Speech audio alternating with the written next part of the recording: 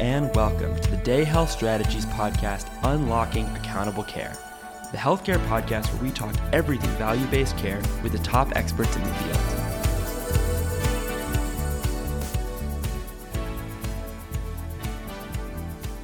Thank you everybody for joining us for another episode of Unlocking Accountable Care with Day Health Strategies. I'm your host, Emily George, and I'm here today with Nate Gagne of the New England Quality Care Alliance. Welcome to the show, Nate. Thanks for having me. So I'd love to start with just hearing a little bit about you and your background and how you came to NEQA. I definitely don't have the traditional background of who you would see to be a CFO of a physician network. So coming out, I went to Bentley is my undergrad, so that fits a finance and accounting person. But out of Bentley, so when I was there, I wrote my own minor in e-commerce back when it wasn't really the thing that everybody knows it to be today. So I helped write a cyber law textbook with one of my professors in school, and I really knew that I needed to kind of differentiate myself in some way because I wanted to go into either investment banking or consulting back when I was in college.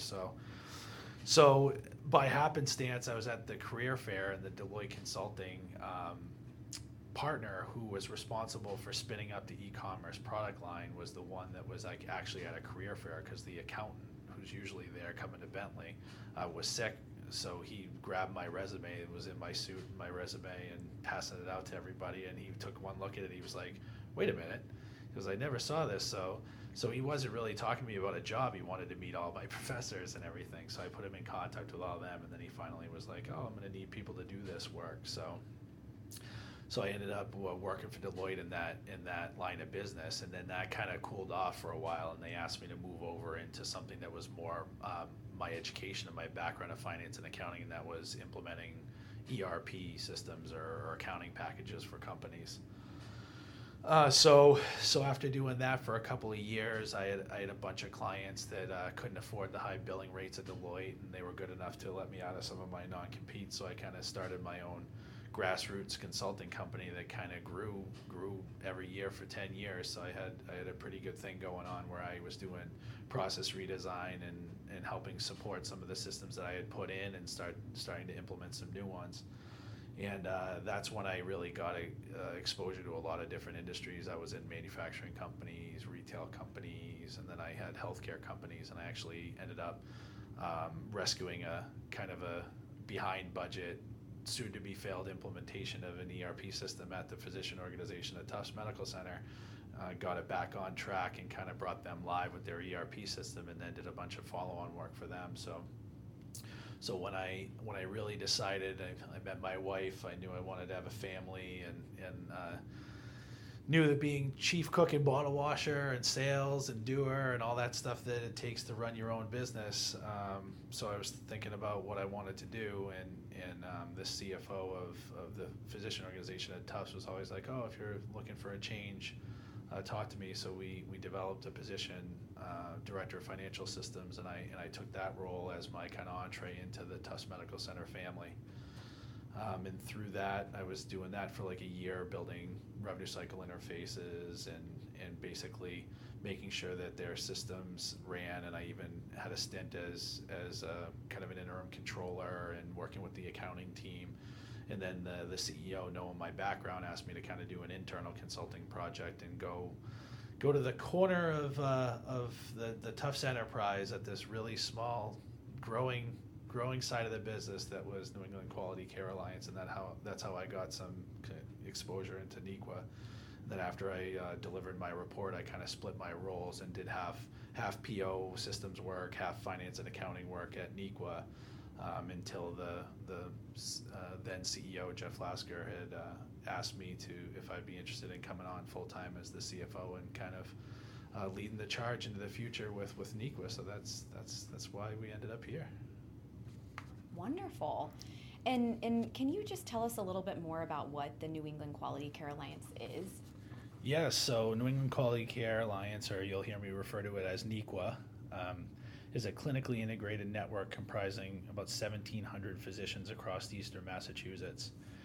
It exists to improve the quality and efficiency of clinical care and to secure contracts with health insurers that offer better terms than the physicians in our network could secure on their own. So when I first started working with NEQA, there were just over 1,000 physicians, and their main risk-based contract was the alternative quality contract with Blue Cross Blue Shield. When I mention risk contract, I'm really referring to a contract with any stakeholder paying for healthcare services that really differentiates payment based on outcomes, that both quality and cost-effective care outcomes. So Blue Cross Blue Shield was very early in structuring contracts in this manner back in the beginning of the 2000s. Now NEQA holds 17 different risk contracts of this type. Sounds like NEQA has really experienced a lot of growth. And what do you think is driving this growth? Yeah, so whenever I get asked this question, I really echo the comments of one of our past board chairs. She said that NEQA is the network where the physician voice still matters, and I really believe that resonates with many physicians and really is one of the main reasons for a lot of our growth. We have a very inclusive decision-making process with respect to our care delivery. This has been attractive to many in the physician community, and I believe it's one of the main factors for our growth. The market has also moved very much towards value-based care contracts recently, where differentiated payments for providing high-quality, cost-effective care is tantamount to the contract. So in Massachusetts, the commercial market was really led by Blue Cross Blue Shield in that contract that I referred to earlier. Most of the country got introduced to these contracts through a lot of the Medicare Accountable Care Organization contracts originating in President Obama's tenure. Another factor contributing to NEQA's growth of patient lives we touch is the market's movement towards accountable care in the PPO market. So your listeners probably know the difference between HMO and PPO products. In traditional HMO managed care products, there's a requirement that you must select the primary care provider, and that provider is the quarterback of your care and refers you to other care as appropriate. In PPO products, on the other hand, you largely are free from not having to choose a PCP and really have wider network options. So one might ask, if a patient can choose wherever they want to go, how is that really accountable at all? Well, they really attribute patient lives to you in a variety of ways, most of which is dealing with where the plurality of services or where the most services were generated. So I'd really say like the growth was really in what brings our physicians together, but also in the market's movement towards the proliferation of really more government contracts and more PPO contracts in the mix. Mm-hmm. Well, you mentioned the importance of the market proliferation in terms of the commercial Medicare and Medicaid spaces, and I was hoping that we could take a few minutes to discuss how each of these markets has developed and what some of the opportunities and challenges are that you see in both or in all of these. Yeah, wow, that's kind of loaded. I definitely could go many directions with that question. It's definitely a great one. I would say that the early commercial contracts that NEQA supported had a very heavy focus on quality metrics and less on the cost containment component. A majority of the programs and services that NEQA developed to assist our providers to perform in these contracts were heavily concentrated on quality at NEQA's inception.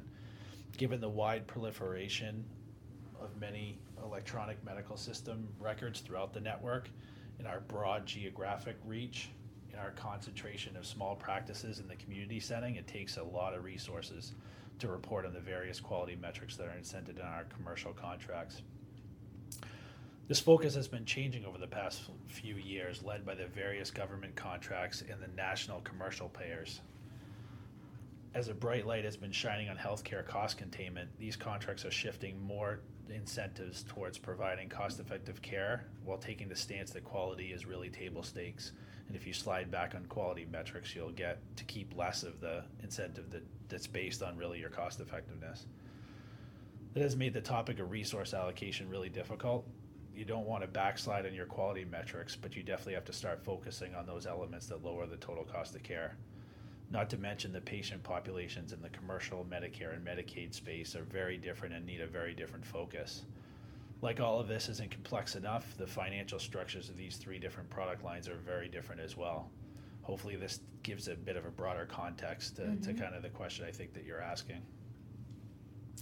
So when I refer to the commercial Medicare and Medicaid markets, I really refer to them as product lines a lot. That's how we think of them here. So would it be helpful if I explained a bit more about the financial structures and needed programs and services, and a little bit more about the different populations in these 3 product lines? Definitely, please do. All right, great. I'll start with the one NEQA has had the most experience with in its history, the commercial market. So NEQA providers care for over 150,000 patient lives under 13 different commercial risk contracts, comprising both local and national payers and comprising HMO and PPO structures. Largely all the NEQA providers participate in all of these commercial contracts.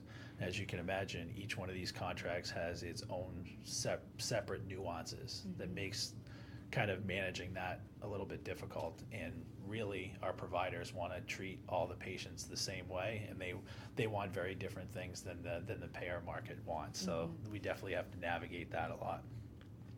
So the commercial population is largely made up of beneficiaries of working age and their covered dependents. To fulfill its mission and perform in these commercial risk products, NEQA must develop programs and services to provide care for both pediatric and adult populations. As you can imagine, the challenges and opportunities are very different within these populations. There are many rising risk patients in the adult patient cohort with multiple chronic conditions that need to be effectively managed to keep them healthy. In the pediatric population, there are different challenges.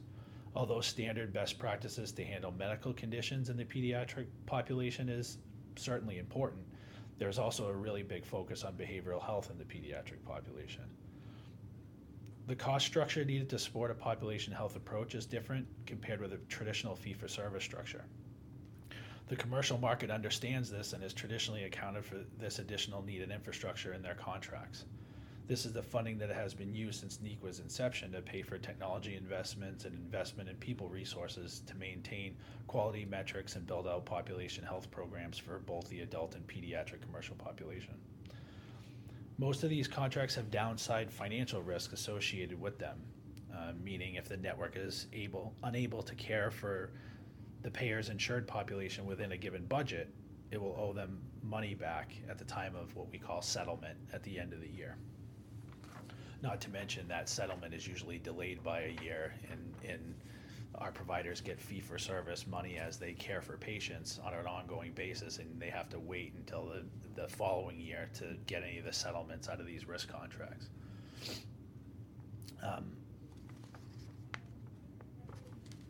So as you can imagine, it's been necessary for NEQA to put aside funds in reserve from its early successes in its risk contracts in case there are deficits that emerge in any year-specific risk contract performance. So maybe we can switch gears and talk a little bit about Medicare, because that was extremely helpful, what you described about the commercial space. Yeah, Medicare is very different. A lot of the contracts structures are the same. Like they have quality and they have like budget-based risk in a lot of the Medicare products, but it definitely has some nuances in the population and in the structures. So as context, NEQA providers also care for 40,000 patient lives under 3 different Medicare risk contracts. We have a next generation ACO contract directly with CMS that goes through the Centers for Medicaid and Medicare Innovation. And we have 2 Medicare Advantage contracts administered through 2 different commercial payers. So unlike the commercial contracts, only a subset of NEQA providers choose to participate in these Medicare contracts. The Medicare population is largely made up of retired beneficiaries in their late 60s through their end of life. There's been a lot in the news over the rising costs of healthcare in this specific population as healthcare costs increase dramatically as you age. Many of the rising risk commercial patients in the adult patient cohort that we discussed earlier carry their chronic conditions into their retirement years where they become more difficult to manage, not to mention expensive. It is crucial to manage these conditions to ensure the least amount of hospital utilization. If beneficiaries end up in the hospital, it is important to manage their transition to a post-acute facility or back home in an effective way as to ensure they do not get readmitted. So much of the investment the network is made in this population really comes in that care coordination and also in managing end-of-life care. Keeping all caregivers properly informed is critical in keeping the senior population healthy and out of the most expensive care settings at the hospital. So, unlike in commercial risk contracts, Most Medicare contracts do not stipulate additional infrastructure for programs and services not paid under the traditional fee-for-service payment structures. So, for example, if technology needs to be purchased or care coordinators need to be hired to ensure the population has the lowest hospital and emergency department utilization possible, investment would need to be independently made for these expenses in hopes that there is budget surplus at the time of settlement in the following year, like I had mentioned earlier, that could be used to reimburse that expense before additional contractual benefit is paid out to all the other stakeholders. So there's been a big push in the Trump administration to accelerate the path to more downside risk on behalf of accountable care organizations. So rewards in these big contracts could be great, and the stakes are high. On top of the risks associated with pre-funding your infrastructure costs, if an ACO must build reserves in the case deficits emerge, the capital needed to expand in these agreements can be substantial. In a market that started with commercial risk contracts, surpluses that have been built up over the years can be used to expand into downside risk within the Medicare population. But as I said earlier, all of our network mostly participates in the commercial population and only a subset in the Medicare population. So when you kind of cross streams like that, you have a lot of kind of stakeholder management, and you have to really think broader as a network in order to where you want to go strategically to make some of those investments on behalf of all your different network stakeholders. So most markets across the country are starting their risk journey with Medicare contracts.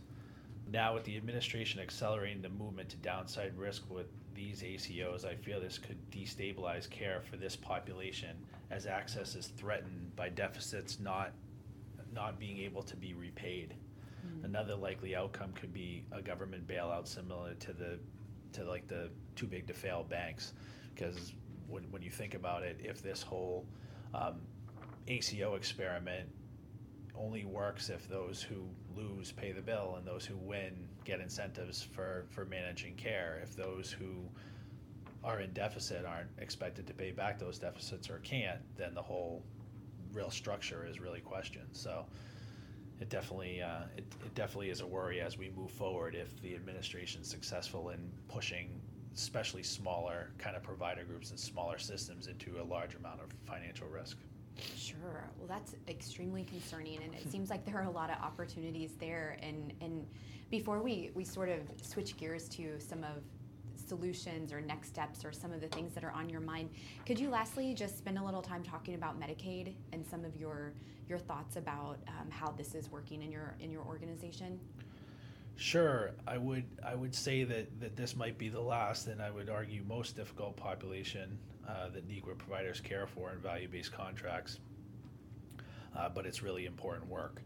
So NEQA providers care for close to 18,000 patient lives under the WellForce Care Plan Model A Medicaid risk contract established in 2018 as part of a massive reconfiguration of the Medicaid market in Massachusetts. Similar to the Medicare product line, only a subset of NEQA providers choose to participate in the WellForce Care Plan Medicaid ACO risk product. So when they transformed the market, you could, as a health system, you could partner with a traditional managed care organization like a health insurer and develop a product with them to go to market with, or you could partner directly with the state in what they call Model B. So when I talk about Model A versus Model B, I'm talking about we're in a Model A contract with Fallon Health as our healthcare partner in this market. Some of the Model Bs go directly with the state. So I wanted to explain that to your audience because a lot of times it's tough to follow. We use a lot of acronyms in healthcare. So the Medicaid population is defined based on income or disability criteria. And this was expanded in Massachusetts a few years back when there was an initiative to ensure that all Massachusetts residents had health care coverage. Massachusetts utilized a federal grant given by the Obama administration before leaving office to provide delivery system reform incentive payments, what we call DSRIP for short, for the purpose of transforming care for this population. The state has been successful in transitioning 85% of the mass Medicaid population into shared financial risk arrangements, either those Model A or Model B or some form of managed care that I was describing before. The DSRIP dollars are to be used in a 5-year period as infrastructure payments to transition to this model in hopes that cost savings will emerge to sustain the funding and the programs that are being developed. And that 5-year period has a declining balance, so the most money that we got was in the first year of the program. There's been a lot of funding going into managing the social determinants of health in this population, as well as the behavioral health and substance abuse. Given the higher prevalence of homelessness and transience in this population, care coordination is very challenging. This population tends to be higher utilizers of hospital emergency departments, which is a high cost setting. It is a goal of many ACOs to ensure only the most appropriate utilization of the emergency department is seen. Yeah, so I wanted to discuss for a minute the financial aspects of the Medicaid program, because I really do believe they did a wonderful job in rolling this out, and I do believe their intentions of trying to care better for this population is a great one. They had a lot of people working a lot of really hard hours to transition into this model, and I think they did a wonderful job. But as I look at how the financials are splaying out in the first couple years that we're in this agreement, I definitely have some grave concerns. First off, I had mentioned it earlier, the DSRIP payments are at their highest at the beginning, and when we're trying to transition to a care model and we're developing a model of care, it's really hard to get into that model of care and have one eye at the door of how do we roll out of this if it's not successful. So I get that they want this thing to be self-funding over time, but it's really hard to build a long-term strategy with such a short-term cliff. So I really have some concerns over that. Then the performance of the budget-based risk contract was supposed to be the factor that would make this all sustainable, but through Q2 of 2019, the combined deficit of all the Model A ACOs in Massachusetts is $169 million. If this performance continues for the rest of the year, the state will see close to $340 million in deficits. So there's 15 Model A ACOs, of which we're a part. We're just about right in the middle of the pack in terms of performance, but 14 of the 15 are experiencing deficits. So if you see that type of broad scale performance concerns, then to me that makes me want to look into the way that the budgets are developed, and is this thing being sustainable from the budgets that we're given to care for the population. So we'll definitely all be, I know that there's a lot of eyes on that right now. I know the state's really thinking about it. I know they're going to do the right thing for this population, but it definitely is something that a lot of us are looking at and worried about. What do you think is what's the opportunity there, or what would you recommend for, what's next with that, and given your experience, and what are you thinking? Yeah, so the way that they develop what they call the budgeted capitation rates is the state works with actuaries, and they look at past historical data, and they look at trends, and they develop. So the state has multiple what they call risk categories. They have healthy children, healthy adults, disabled children, disabled adults, and they have a lot of region. They give you a budget per region because all care is local, and it definitely matters the population, how much it's going to cost to care for them. So I think that there needs to be some collaboration with a long-term plan around this population with the state. So I think the state has some views on where the trend should be for healthcare expenses. And really, in reality, the trends are a very different thing. If you can imagine, everybody's building new care models to give better care for this population. It makes sense to me that utilization would actually go up at the beginning in order to have longer term benefits. But if they're showing really big decreases in expense trend in the budget development in the early years, at the same point that we're ramping up a lot of the really good utilization that's going to cause financial benefit in the future, there's really a problem with our time horizons between us and I think what the state and their actuaries are looking at when they're putting the budgets together. So I really think that more dialogue around that and making sure that the slope of those curves between us and the state really line up so we can all kind of be on the same trajectory as we go forward. That makes a lot of sense, and it's interesting just to hear some of your thoughts being on the inside here and seeing how all of this is playing out and working together. Before we close out, is there anything else that you would want to share about any of the things that we talked about? like I really do believe as an industry we can do better. I chose healthcare coming out of my consulting when I had a few different industries that I had offers for and really did work with, because I really did want to be part of the solution. So we have to look inside of our industry, and I always try to look outside of my industry for solutions. I think we have a lot of technology concerns in healthcare, interoperability and stuff. And when I look at like even like the banking industry, like they've figured it out. Like nothing has to be more secure than your money, right? So healthcare records are the same thing. So can we innovate by looking outside of what other industries are doing with AI or with some of their technology concerns, and really bring those into healthcare and really make good change there? Because we really do always have to remember why we all chose this industry. Really, the patient is always should be at the center, and we should be striving to bring empathy and excellence in every interaction. Wonderful. Thank you for just sharing all of your insights with us today, and thank you for being on the show, Nate. Thank you.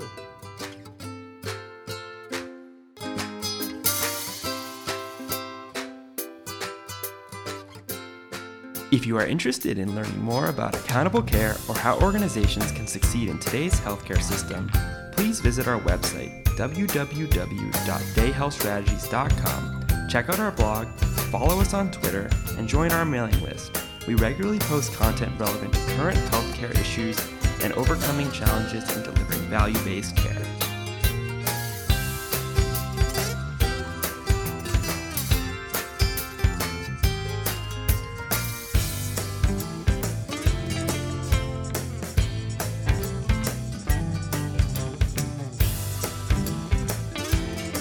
Unlocking Accountable Care is a production of Day Health Strategies.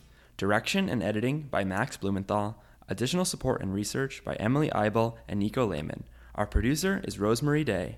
A special thanks to Purple Planet Music for the use of their songs.